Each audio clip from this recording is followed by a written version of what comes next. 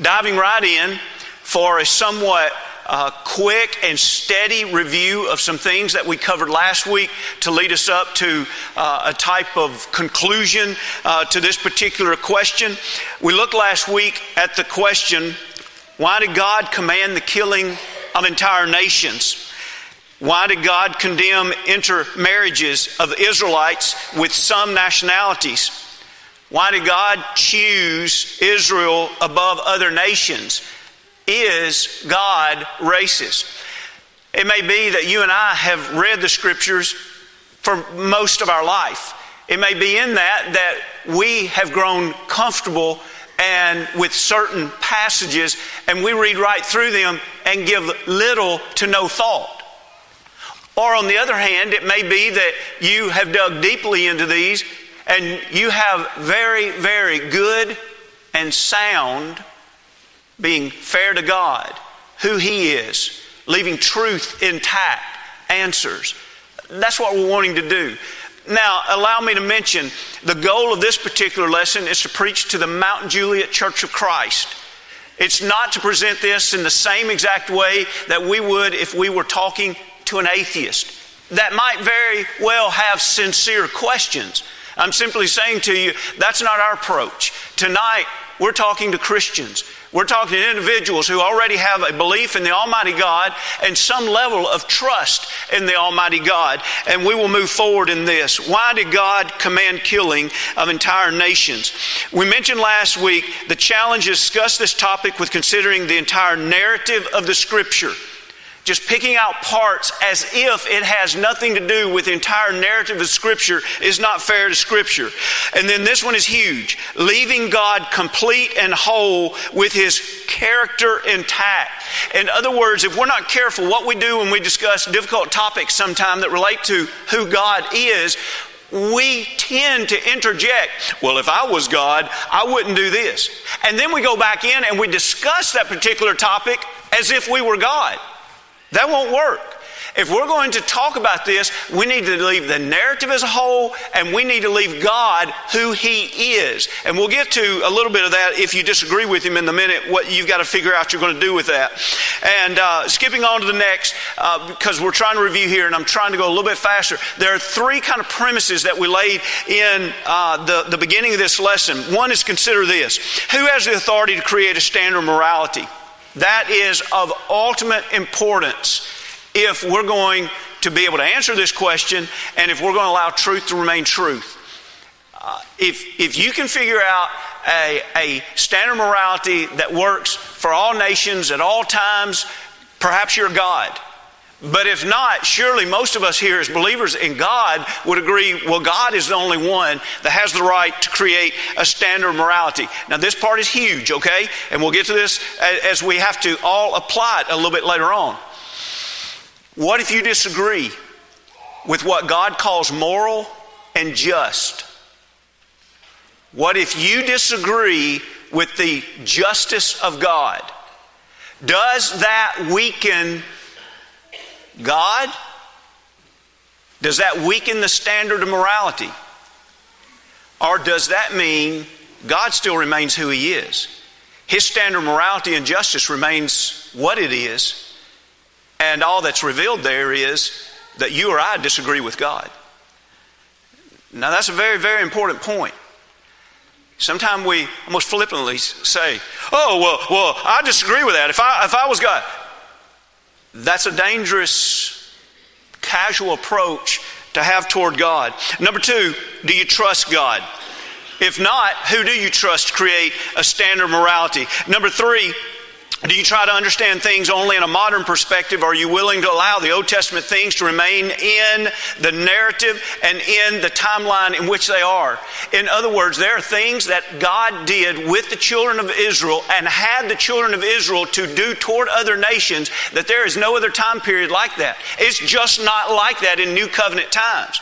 And so to try to just snatch that out and say, well, that can be this way today, or that is that way today, is not being fair to some of the unique situations that are in the Old Testament.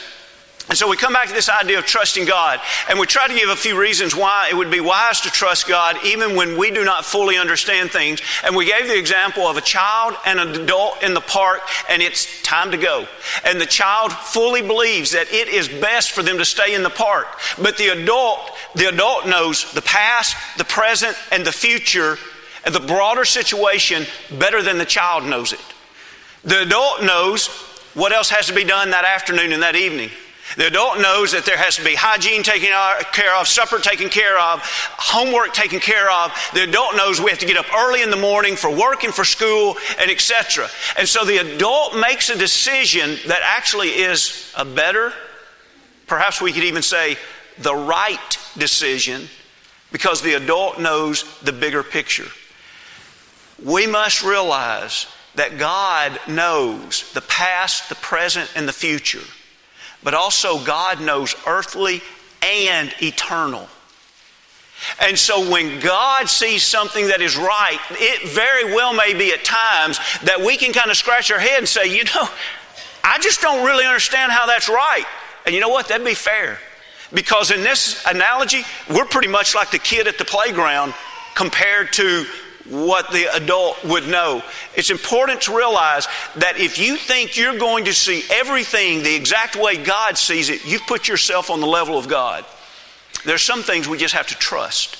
There's some things that we have to trust who God is. And even though we don't fully understand, we trust God.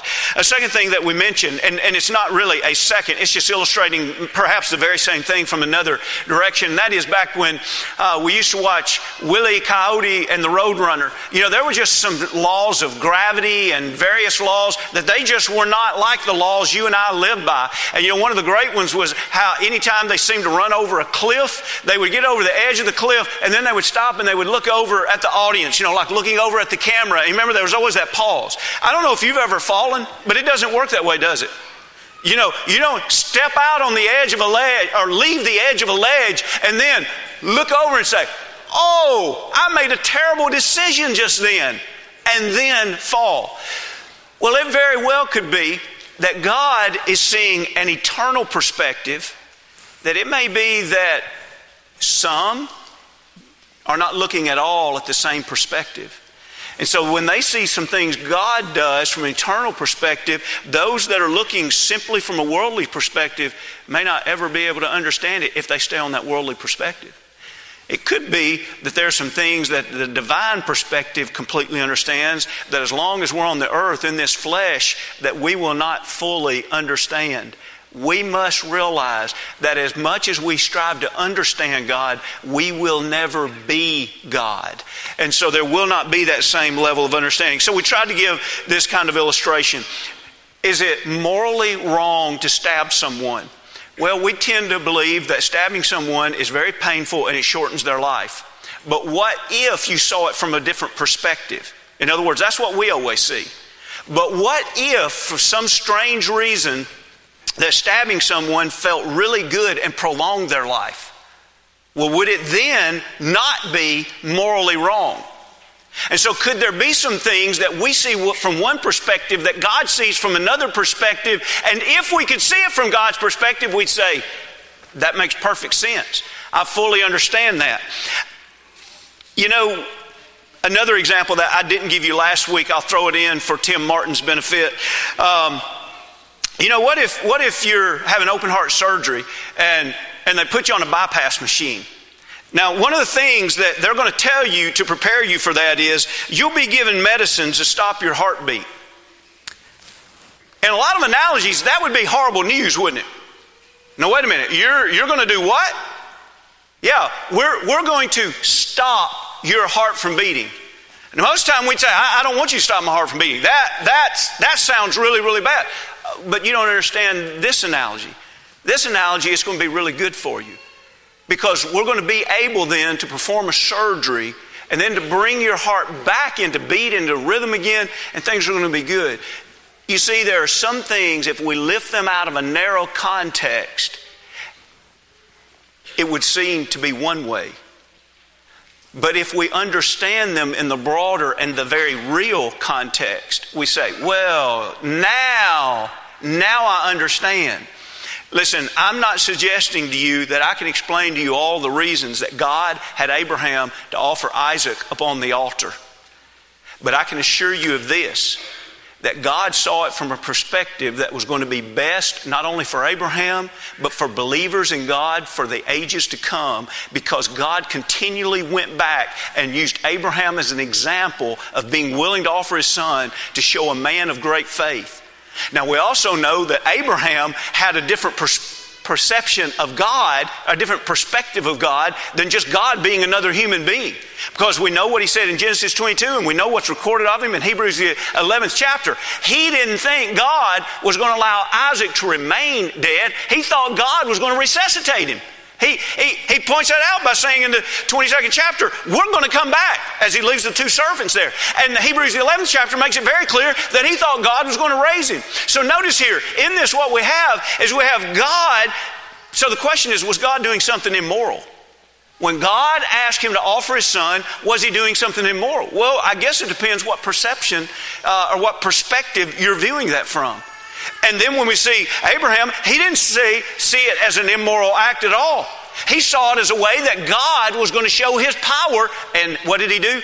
He trusted the power and the morality of God. Very important to see about that particular instance. In other words, great faith was illustrated in that particular story. And you remember that God stayed his hand and he did not take his life, and God knew that he could do that. And that could come into that discussion also. So when we look at the standard of morality, think of some things that God can't do. In Hebrews the 6th chapter and verse 17, it's impossible for God to lie. In other words, in Isaiah the 5th chapter and verse 20, there have always been men and women that would look at evil and call it good, and look at good and call it evil. So someone says, well, if God's a standard of morality, how do we know that God's not just looking at something that's evil and saying, because I'm God, I'm going to call it good? He can't lie. Do you trust the character of God? That God cannot lie. And so therefore, if God says something is moral, that something is good, something should be done, it comes down to the fact, do you trust that God cannot lie? God cannot call evil good.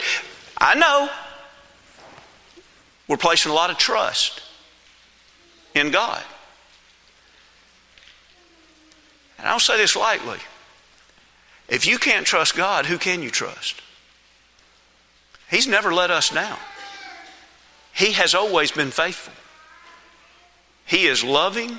He is powerful. But what we're about to get into for the rest of this time, I want to remind you of Romans the 11th chapter and verse 22, where we are urged to know the goodness and the what? Severity of God. And if we're going to understand difficult questions like this, one of the things that may be, and I don't know, there may not be a person in this room that this is hard for you to grasp, but my guess is there's going to be a few here that this is hard for you to grasp. God's severity is very severe. He can still be loving.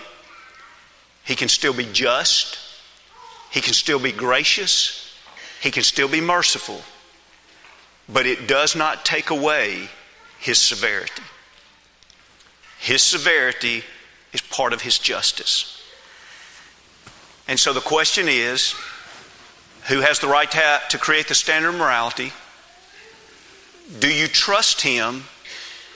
And do you trust His measure of justice when He believes that certain things ought to be punished in a severe way? Do you trust that He is doing the right thing? Even if you say, I wouldn't do it that way. Can you humbly say, but I respect and trust God because I realize I'm not God? So let's move forward here as we think about, can you trust God even if He says, now's the time to kill? Let me illustrate this a few ways, and honestly, these illustrations will fall short, and we'll just go right into Scripture here. You know, there are places that it's absolutely wrong. It's morally wrong for you to go. If the president is on a plane, it's called Air Force One. At that particular time, it becomes morally wrong for you to enter that plane. But now you could some way gather some kind of clearance through the Secret Service or the White House. I don't know what it would be. But whoever had the authority could sign off on it, and you know what? What was formerly immoral now is moral, because the one who had the power granted that to you. You could illustrate the same thing by looking at the pre-check at TSA lines at airports. You know, there are a lot of people that walk through those, and there are a lot of people that can't walk through those.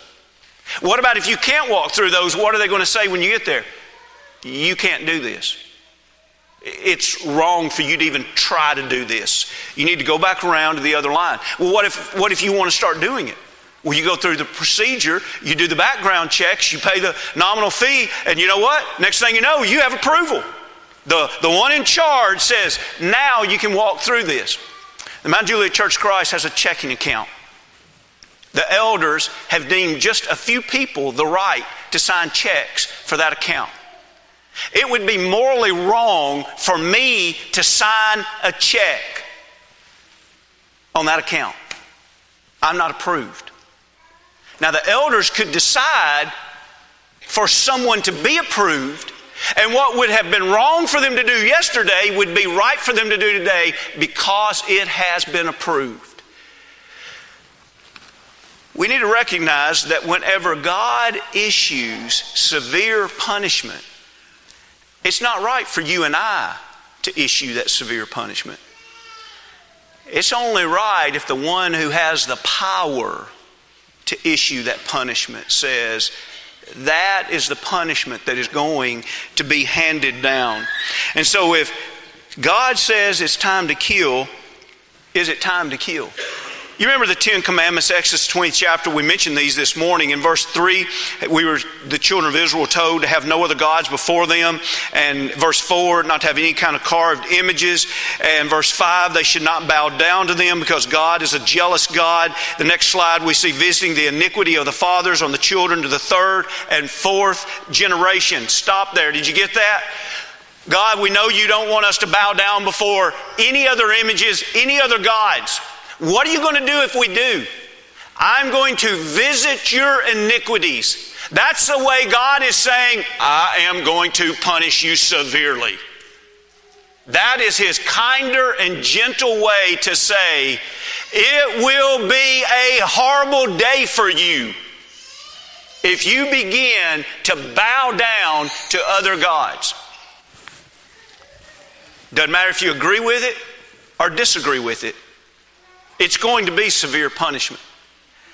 And we see throughout Scripture that that's what happened. In Exodus the 32nd chapter, we don't go very far from the time that He gave them the 10 Commandments. And you remember He was up on the mountain. We mentioned Him going up on the mountain this morning. While He was up on the mountain, you remember that Aaron took a collection of gold.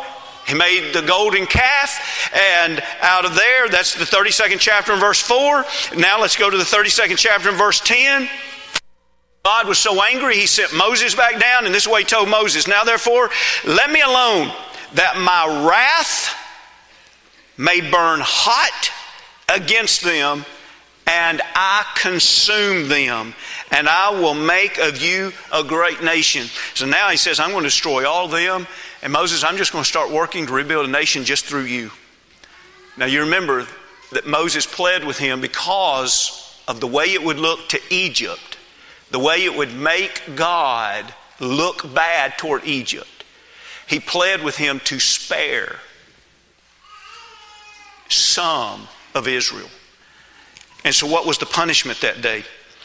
Well, in verse 26 of Exodus, the 32nd chapter, He is speaking to the Levites. In verse 27, He said, the Lord God of Israel said, let every man put his sword on his side, go in and out from entrance to entrance throughout the camp, and let every man kill his brother, every man his companion, every man his neighbor. So the sons of Levi did according to the word of Moses, and about 3,000 men of the people fell that day.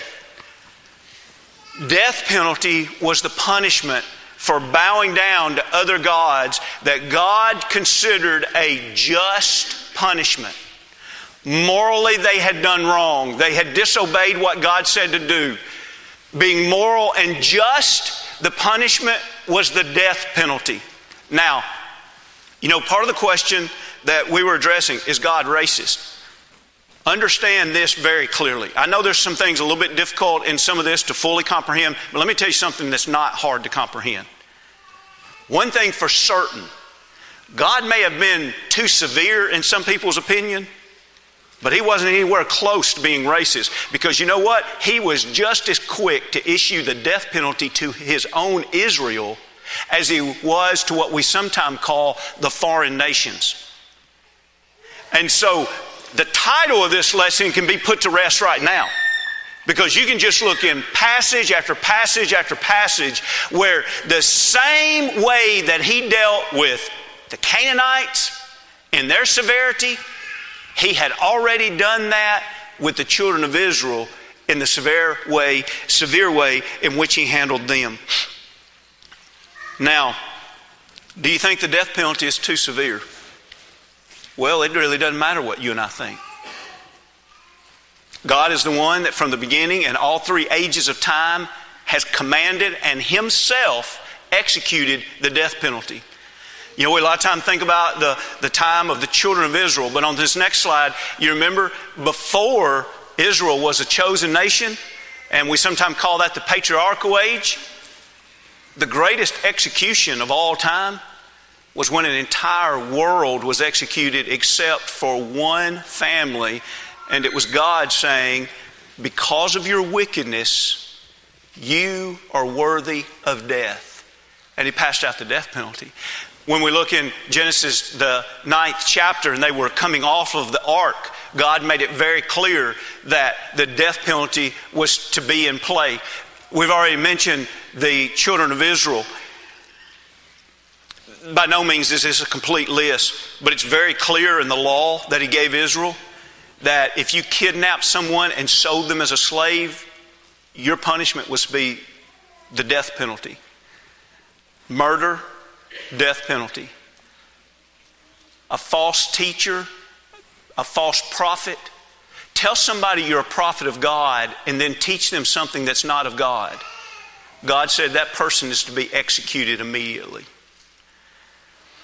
Fornication, adultery, homosexuality, rape, prostitution, all of those were to be death penalty. Then to the Christian dispensation, and we see in Acts the 5th chapter, Ananias and Sapphira. They too were executed by God because they lied about the gift that they gave and about the purchase, sale of property. And so we see that, as I've said already, you might disagree with the severity of God, but God dealt in the same type of punishment, whether it was His own people, like Ananias and Sapphira, or if it were those that were not, quote, His people. So we look at this and say, who has the authority to create that standard of morality? And it comes back to, do I believe God does? In Numbers, the 31st chapter, let's get back to this idea of a nation and about why He would allow entire nations to be executed. And you can probably kind of, either you already know it already, or if not, you can kind of see where this is going.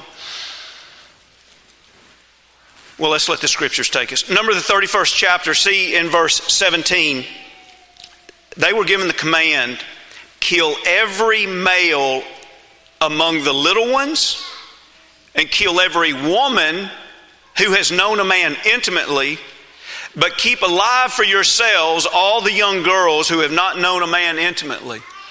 This is a passage where they had gone out and they had destroyed this nation. At least all of the men that were soldiers had been destroyed. And the women and the children had been brought back. But then when they were brought back, they were told, hey, we need to correct this situation because you were not supposed to bring anyone back. You can let the young girls stay alive, but you're going to take the boys' lives and you're going to take the women's lives. Why? What would the reasoning be? Well, when we see in this very same chapter in verse 1, we read that it was the Lord speaking this to Moses, and what He said was, take vengeance on the Midianites.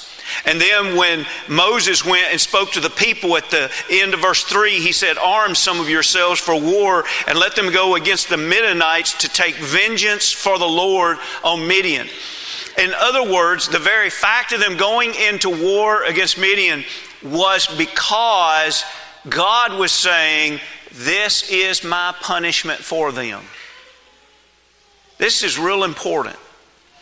You understand that God never told Israel to go out and destroy a nation that did not already deserve the death penalty. Now that's very important to understand. Israel was being chosen by God to execute the punishment for God's wrath against nations that were worthy of death.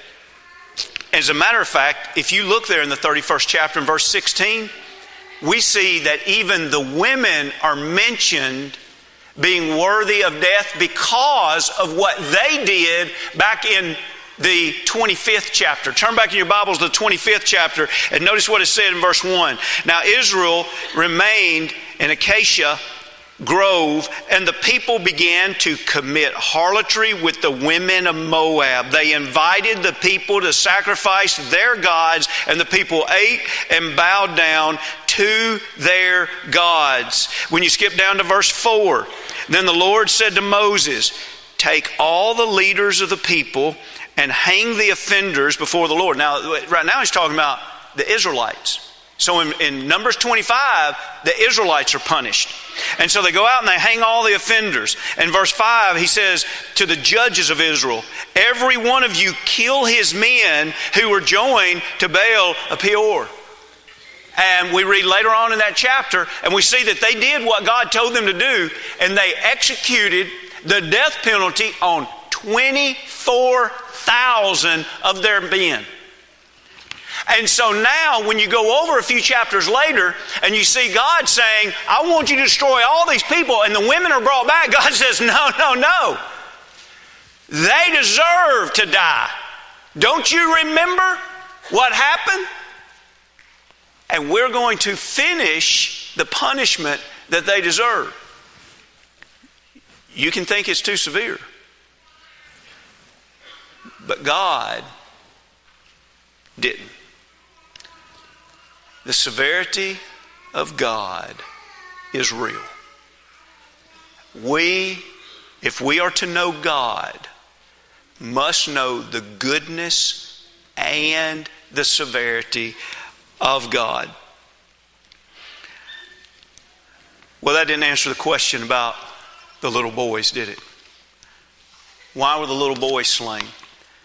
We laid some groundwork last week for this, and so I won't go in as deeply on this. And so if there's some things said here, maybe you could go back, and we covered a little bit of this last week, but we'll hit on this again. And the only way that we could understand and even appreciate this is we've got to go to a higher level. Remember Isaiah the 55th chapter, God's thoughts are not our thoughts, or our thoughts are not God's thoughts. His ways are so much higher than our ways. And if we're going to look at this only from an earthly perspective, we cannot understand what was happening here. We see it from an eternal perspective, and that first line comes into play. The young boys would be saved eternally. Now, if you're looking at the big picture, not the child in the park, if you're the adult in the park, what would be a blessing for those children that have been growing up generation after generation, following in the footsteps of their fathers? Because look at number 2. They would avoid growing up to be enemies of God. Remember Proverbs 22:6? Train up a child in the way he should go, and when he's old, he'll not depart from it. Do you realize that that's true in the positive sense, but it's also true in the negative sense? When entire nations are evil, it would be a very, very, very rare thing that the next generation would turn out righteous. Now, if that was going to happen, the Almighty God would know it. But that's not the rule of thumb. That's why it's so important for us to recognize as parents and grandparents, when God says, I will visit your sins to the 3rd and 4th generation, That's God's way of saying, hey, you want to be apathetic in your relationship with me and raise kids that are apathetic? Just know that your introduction of this sin of apathy is going to visit not only your kids, but I'll be visiting your grandkids and your great-grandkids. What is God saying? It's hard to turn around a generation of people. That's what God is saying. You want to do the right thing? Invest in you and your family. Invest richly and deeply in your children, because it's a lot easier to raise them to be faithful than to hope that your grandchildren will some way come back to God when your children don't. That's what he's spelling out, reading between the lines in many of these Old Testament passages. So what about these young men? Well, these young men, they were going to be saved eternally. They were going to avoid growing up to be enemies of God. And when we look at this from Israel's perspective, they would be spared of more enemies in the future, because these children most likely would grow up to be like their parents. Let me give you a very uncomfortable hypothetical situation. I'm not giving you this to make you feel comfortable. I'm giving you this to say, lest you try to point a finger at God and say, oh, this is so easy to see how God may be making a mistake. How about we throw this out? I want you to imagine you have many children, and one of your children is going around slowly and killing your other children. What should you do if you really love your family? You love all your children. You even love the child that's killing your other children. What should you do? While you're contemplating that, this child has now started killing your grandchildren also. And in time will kill your great-grandchildren. You know what God says that he would do in the days of Israel? He says, I'll just have to execute my child that is going around and killing my other children. And that is how God dealt in his vengeance toward those that did not love him and did not serve him and would go around harming his other children. So when we think of that in a hypothetical way, I'd like for you to also see the very fact that the Lord is gracious. It's real important. If you started getting sleepy because you're thinking, hey, he keeps repeating himself, I'm going to stop repeating myself here. And before we close, I want you to grasp this, okay? This is very important to understand. Not entirely different topic, but another slice of this pie of this very same thing that is really important. You remember Psalm 145:8 that says the Lord is gracious and compassionate, slow to anger and rich in love. The passages that we've just read tonight, you may say, I don't know if I can really understand why we say God is slow to anger with some of the passages that we've read tonight. Well, let's understand this. Let's look at an example, just one in Scripture, of an individual, then of a city, and then of a nation. On this next slide, let's see. You remember when Jericho was being destroyed, which, by the way, I have nothing to base what I'm about to tell you upon except just reading the Scriptures and wondering, okay? I'm just wondering out loud with you. I wonder when they marched around that city for several days, I wonder if that could have been almost like an invitation. Do any of you inside those walls want to change? We know that you know about the Almighty God. One of your ladies that live in there, they told us that you know all about the Almighty God. 40 years had gone by, but they hadn't forgotten that it was their God that dried up the sea. That's what it says right there in Judges. That's why Rahab said, I don't want to die with my people. I know how powerful your God is, and I know that we're going to die. And she asked for loving kindness. Would your God extend kindness to me? And you know what? Our God extended kindness to Rahab, and she was able to step out of that society and into God's people. Not only to save her life, but when you open up your New Testament, you come to Matthew, the 1st chapter, and you see the genealogy of Jesus, and who do you read is in the genealogy of Jesus? Rahab. Listen, I don't know how God can make it any clearer to say, I am long-suffering. I gave people the opportunity to come back and repent. I wonder, I can't help but believe if there would have been others in Jericho that would have said, you know what? We believe in that God too. I believe God would have gave them the opportunity. You remember Nineveh? The capital city of Syria, which was their enemy. And when Jonah was sent there by God to preach to them, they were going to be destroyed unless they repent. God believed they were worthy of the death penalty, but His graciousness gave them the opportunity to repent. And that city repented, and their execution was stayed. And then we see the example, one example of the Amorites. Did you know that God, keep in mind He can see the future. That doesn't mean that He comes in and forces people to do things differently just because He sees it. But He could see the future. And He knew that there was going to be a time in the future where the Amorites were going to become a people that was worthy of death. But I want you to notice when we read in Genesis, the 15th chapter. Well, I'll tell you what, I've got my mind out of order with the slides. Let me just mention to you, we'll back into it this way. And Joshua, the 10th chapter is where they were going to be destroyed. And Joshua, the 10th chapter is where God told Israel to go out and destroy the Amorites. And remember, that God sent a horrible hailstorm that literally killed more of the enemy soldiers than what the Israelite soldiers killed of the enemy soldiers. But they weren't getting the job done before the night was falling. And remember, this is where Joshua prayed and asked God to stop the sun. And He stopped the sun so that they could finish the task. And this is a place where 5 of the kings were executed. He told them to put their foot on their neck. And then He came around and He brutally executed those kings because that's what God wanted him to do. And you say, wow, see, they were just enemies and God, but they weren't always so wicked that God would allow that to happen.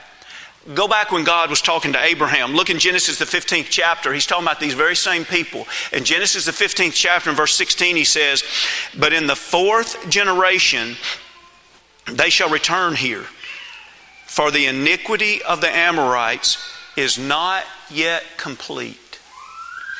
This was said probably about 400 to 600 years before that occasion we just read about there in Joshua. And God is talking and He says here to Abraham, He says, you know, this group of people right here, one of these days, they are going to be destroyed. But they're not wicked enough right now. And so I will not give them the death penalty yet. That is how God's severity works. And so the intermarriages had to do with whether or not nations were so wicked that they would pull God's people away from Him and into idolatry. It didn't have anything to do with the color of their skin. It didn't have anything to do with, oh, you're of that nationality, God doesn't like you. It had everything to do with, will that nationality pull you away from God? This is what He says in Deuteronomy 7 verse 3 and 4. Nor shall you make marriages with them. You shall not give your daughters to their sons, nor take their daughters for your sons. They will turn your sons away from following me to serve other gods, so that the anger of the Lord will be aroused against you and destroy you suddenly. Again, death penalty there. Why? Because God says we are not going to allow this to happen. What are we not going to allow to happen? We're not going to allow Israel, remember the narrative that runs all the way through the scriptures, through Abraham's lineage, King David would be born, but eventually the King David, Jesus, the son of David, would be born. God's not going to let that lineage be destroyed. And He knew that if He did not put boundaries on who they would marry, that lineage would be annihilated from their relationship with God. And so that's why the protection was put in place. You need some proof as to how bad it can get. Solomon, you remember, was considered the wisest man of his day. But read about him in old age. Are you listening? I don't mean this disrespectful. I mean this as a loving challenge. Any of you that are older, you think, wow, I've lived a Christian life so long, I can kind of coast right now because I'm just in the habit of doing the right thing. Read the story of Solomon. 1 Kings, the 11th chapter. In his older age, he ignored what God said about not marrying the wrong foreign ladies. And he took those women into his life. He started helping them build their temples that they wanted to worship. And then the scripture says his heart was changed. And his heart was not like his father's heart, King David. And you know, when we go to Hebrews, the 11th chapter, we have this list of the great people of faith. And I can't help but notice Solomon's not mentioned there.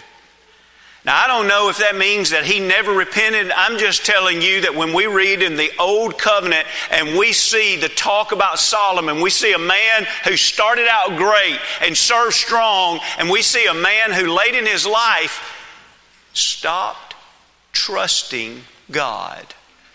Oh, I know that's what God says, but it doesn't apply to me. I know what God says about not marrying these women, but it doesn't apply to me. And it did apply to him. But then finally, I'll just mention to you this. Last thing I'll mention to you is if you want some proof that it wasn't a racist thing about who they married, Numbers, the 12th chapter, is a really interesting example. It's where Moses married an Ethiopian. She'd have been very dark-skinned. His sister Miriam and Aaron rose up and spoke against him because of this Ethiopian. You remember what God did? He challenged them, number one, because they challenged the prophet of God, Moses. And he gave her leprosy. And Moses had to plead with God to spare her of a death of leprosy. And God spared her of that. You want to make a New Testament application, a 21st century application? What God doesn't want you to do is intermingle in any relationships, whether it's in marriage or business or close friendships, that will pull you away from God. And don't pull the old thing. Well, I tell you what, I'm so strong and I'm so faithful, I don't have to worry. Nobody's going to pull me away. You start intermingling yourself into close-knit, tight relationships with people who are not Christians, and you will find yourself struggling a lot more than what you ever thought you would struggle.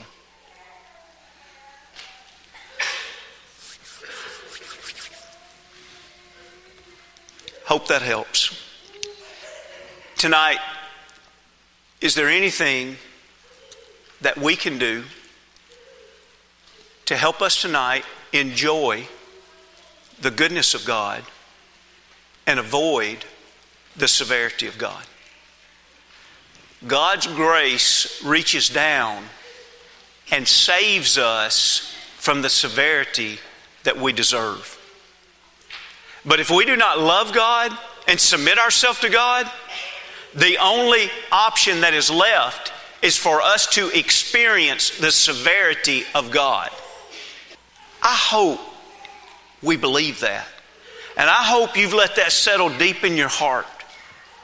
As beautiful and gracious and merciful and loving as God is, that's what we enjoy when we submit ourselves to God. And as severe and just as God is to punish sin, that's what we receive when we don't accept the grace and mercy of God. And so I don't know if you're going to leave here tonight and say, wow, the preacher, he preached a negative, depressing lesson. We need to see that. We need to see the goodness and the severity of God. Tonight, if we can help in any way, come as we stand as we sing.